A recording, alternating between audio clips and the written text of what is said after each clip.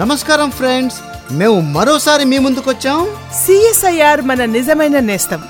ఇదే సందేశం మరియు సంకల్పంతో కేంద్రీయ శాస్త్ర మరియు పారిశ్రామిక పరిశోధన సంస్థ అంటే సిఎస్ఐఆర్ సమర్పిస్తున్న కార్యక్రమంతో సిఎస్ఐఆర్ మన నిజమైన నేస్తం. దేశం కోసం చేస్తుంది కొత్త ఆవిష్కరణలు. జీవితాన్నిది ఆరోగ్యంగా ఉన్నతంగా ఉంచు కొత్త పరిశ్రమలను స్థాపించింది. సిఎస్ఐఆర్ రైతుకు ఆదాయం పెంచే టెక్నాలజీ భాండాగారం. సిఎస్ఐఆర్ మన నిజమైన నేస్తం. దేశం కోసం చేస్తుంది ఆవిష్కరణల వెల్లువా. నమస్కారం టీచర్, నేను అన్మోల్ వాళ్ళ అమ్మని. నమస్కారం అమ్మా. అన్మోల్ మమ్మీయా మీరు? అవునండి. అవును, అతను నా క్లాస్లోనే చదువుతాడు. టీచర్ గారు, అన్మోలు మేము చాలా నిరాశగా ఉన్నామండి. వాడు ఫుట్బాల్ చాలా బాగా ఆడతాడు, అయినా వాడిని స్కూల్ టీంలో చేర్చుకోలేదు. అవునండి, ఈ విషయం గురించి గేమ్స్ టీచర్తో నేను మాట్లాడాను. ఆయన చెప్పారు అన్మోల్లో స్టామినా లేదని. మీరు తనకి తాగడానికి పాలు వగైరా ఇవ్వట్లేదా? నేను వాడికి ఉదయం సాయంత్రం 2 పూట్ల పాలిస్తానండి. మరైతే సమస్య ఏమిటి? అతనిలో బలం తక్కువగా ఎందుకుంది?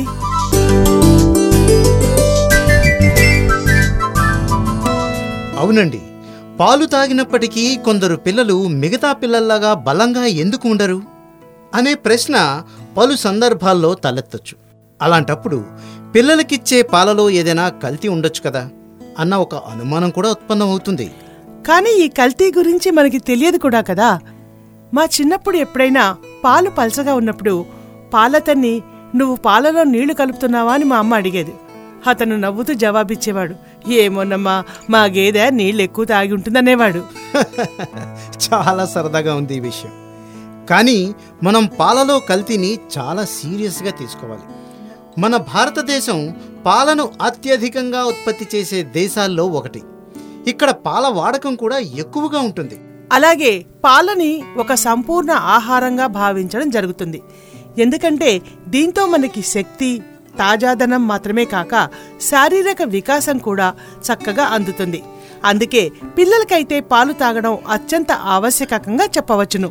అయితే ఏ విధంగా అయితే సిఎస్ఐఆర్ మన ఆరోగ్యం మరియు సమృద్ధ జీవనం కోసం కొత్త కొత్త టెక్నాలజీలను, వ్యవస్థలను ఆవిష్కరిస్తూ ఉంటుందో అదే విధంగా ఈ సమస్యని పరిష్కరించడానికి కూడా సిఎస్ఐఆర్ ప్రయోగశాల సిఈఈఆర్ఐ పిలాని పాలలో కల్తీని తనిఖీ చేయడానికి ఒక టెక్నాలజీని, వ్యవస్థను అభివృద్ధి పరిచింది. అవునండి, దీని పేరు క్షీర్ స్కానర్, అంటే పాలని పరీక్షించేదని.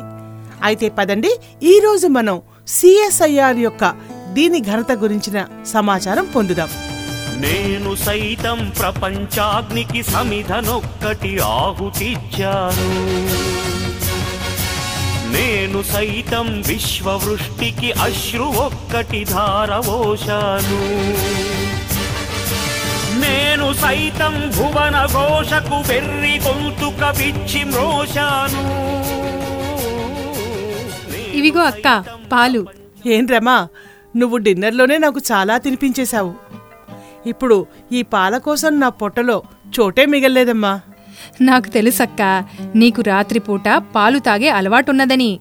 వదిన గారు, పాలు తీసుకోండి. ఇక డిన్నర్ అంటారా? మీరింతకాలం తర్వాత మా ఇంటికి వచ్చారు కాబట్టి వంట మాత్రం బాగా చేయాల్సిందే కదా. ఆ రకంగా అయినా నాకు కూడా ఓ పూట ఏదో కాస్త చక్కటి భోజనం దొరికింది. అవునులేండి, నేను మీకు రోజు కిచిడీనే పెడుతున్నాను. మరి చూసారా కాలం ఎంత మారిపోయిందో. రమ చిన్నప్పుడు తన కోసం నేను పాలు వేడి పెట్టుకు తెచ్చేదాన్ని. మరివాళ తను నా కోసం పాలు కలుపుకుని తీసుకొచ్చింది. వదిన గారు, నాకు చిన్నప్పుడు పాలు తాగే అలవాటు ఉండేది కాదు. కానీ ఎప్పుడైనా బలవంతంగా తాగినప్పుడు శరీరంలో కొత్త శక్తి వచ్చినట్లు అనిపించేది. ఇది పాలతో మనకున్న సైకలాజికల్ బంధం. కానీ ఆ పాలు స్వచ్ఛంగా ఉండి ఆరోగ్యానికి సురక్షితమైనప్పుడు మాత్రమే పాల నుంచి మనకి బలం లభిస్తుంది. అవునక్క, పాలలో కల్తీ ఎలా తెలుస్తుంది? రమా, ఇప్పుడు మన సిఎస్ఐఆర్ వారి ఒక ప్రయోగశాల సిఈఈఆర్ఐ ఒక టెక్నాలజీని అభివృద్ధి పరిచింది. దీంతో పాలలో కల్తీ ఇట్టే తెలిసిపోతుంది. దీన్నే క్షీర్ స్కానర్ అంటున్నారు. వదిన గారు, మీరైతే సైన్స్ టీచర్ కాబట్టి ఇలాంటి సరికొత్త ఆవిష్కరణల మీద మీ దృష్టి ఎప్పుడూ ఉంటూనే ఉంటుందనుకుంటా కదా. మరైతే దీని గురించి మాకు కూడా కాస్త వివరంగా చెప్పండి. చూడండి మరిది గారు, ఈ రోజుల్లో పాలలో కేవలం నీళ్లే కాదు, అసురక్షితమైన ఎన్నో పదార్థాలు కలుపుతున్నట్లు వార్తలు కూడా వస్తున్నాయి. ఉదాహరణకి urea, detergent, sodium hydroxide, caustic soda, ammonia sulphate వంటివి కలుపుతున్నారు. అక్క, మరైతే కల్తీ పాలు మన ఆరోగ్యానికి నష్టం చేకూర్చే ప్రమాదం ఉంది కదా. అలాంటప్పుడు పిల్లల ఎదుగుదల పరిస్థితి ఏం కాను? పైగా వారు అనారోగ్యం పాలయ్యే అవకాశం ఉంది కూడాను. నువ్వు చెప్పింది నిజమే రమా.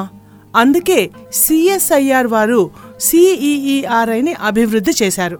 పాలలో కల్తీ అంటే అడల్ట్రేషన్ ని విచారించడానికి ఈ టెక్నాలజీని అభివృద్ధి పరిచారు. ఇది పూర్తిగా ఉపయుక్తమైనది, విజయవంతమైనది. ఉదిన్ గారు, అలాంటి సిస్టమ్ సురక్షితమైనది, సరళమైంది అయి ఉండాలి కదా. అవును ఉమేష్, క్షీర్ స్కానర్ సిస్టమ్ ఈ పరీక్షలను సమర్థవంతంగా ఎదుర్కొంది. దీన్ని గ్రామ మరియు తాలూకా స్థాయిల్లో పాల సహకార సంఘాలు, పాల సేకరణ కేంద్రాల్లో ఎంతో సులభంగా స్థాపించడం జరిగింది. అవునక్క, అక్కడైతే ఈ సిస్టమ్ తప్పకుండా ఏర్పాటు చేయాలి. రమా, దీని ద్వారా వెంటనే అక్కడికక్కడే ఫుడ్ ఇన్స్పెక్టర్స్ ద్వారా పాలలో కల్తీని పరీక్షించవచ్చు. అలాగా? దీన్ని వాడకంలోకి తేవడం కూడా చాలా తేలిక. ఇది ఆటోమేటిక్ పద్ధతిలో పాల నమూనాలను తీసుకుంటుంది. ఇంకా 45 సెకండ్లలో పాల యొక్క స్వచ్ఛత ఫలితాన్ని తెలుపుతుంది. కానీ అక్క, పాలని పరీక్షించడంలో ఖర్చు ఎక్కువ అవుతుందా? లేదు రాధా, ఒక శాంపిల్ని పరీక్షించేందుకు కేవలం 50 పైసలు మాత్రమే ఖర్చవుతుంది. CSIR ఇప్పుడు ఈ టెక్నాలజీని చాలా రాష్ట్రాల్లోని సాంకేతిక సంస్థల భాగస్వామ్యంతో చేస్తోంది. దాంతో భారతదేశంలోని అత్యధిక ప్రాంతాల్లో ప్రజల వరకు స్వచ్ఛమైన, సురక్షితమైన, శక్తివర్ధమైన పాలు చేర్చేందుకు వీలవుతోంది. అక్క, ఎంతైనా మనం CSIRకి ధన్యవాదాలు తప్పక చెప్పుకోవాలి. వారు మన పిల్లల కోసం స్వచ్ఛమైన పాలు తాగేందుకు టెక్నాలజీని అభివృద్ధి పరిచారు. అవును రమా, మన పిల్లలు శక్తివంతులు, తెలివైన వారు, ఆరోగ్యవంతులు కాగలుగుతారు. అప్పుడే కదా ఒక ఆరోగ్యవంతమైన దేశాన్ని నిర్మించగలుగుతాం. మౌనంగానే ఎదగమని మొక్క నీకు చెబుతుంది, ఎదిగిన కొద్దీ ఒదగమని అర్థమందులో ఉంది. అపజయాలు కలిగిన చోటే గెలుపు పిలుపు వినిపిస్తుంది, ఆకులన్నీ రాలిన చోటే కొత్త చిగురు కనిపిస్తుంది. అయితే ఫ్రెండ్స్, మీరు తెలుసుకున్నారు కదా, CSIR మన ఆరోగ్య సంరక్షణ కోసం ఎన్నో రకాల టెక్నాలజీలను, ఉపకరణాలను మన వరకు చేరవేస్తుందని. మనం వీటి గురించి సమాచారం పొంది మన శ్రేయస్సు కోసం వీటిని వాడకంలోకి తేవాలి.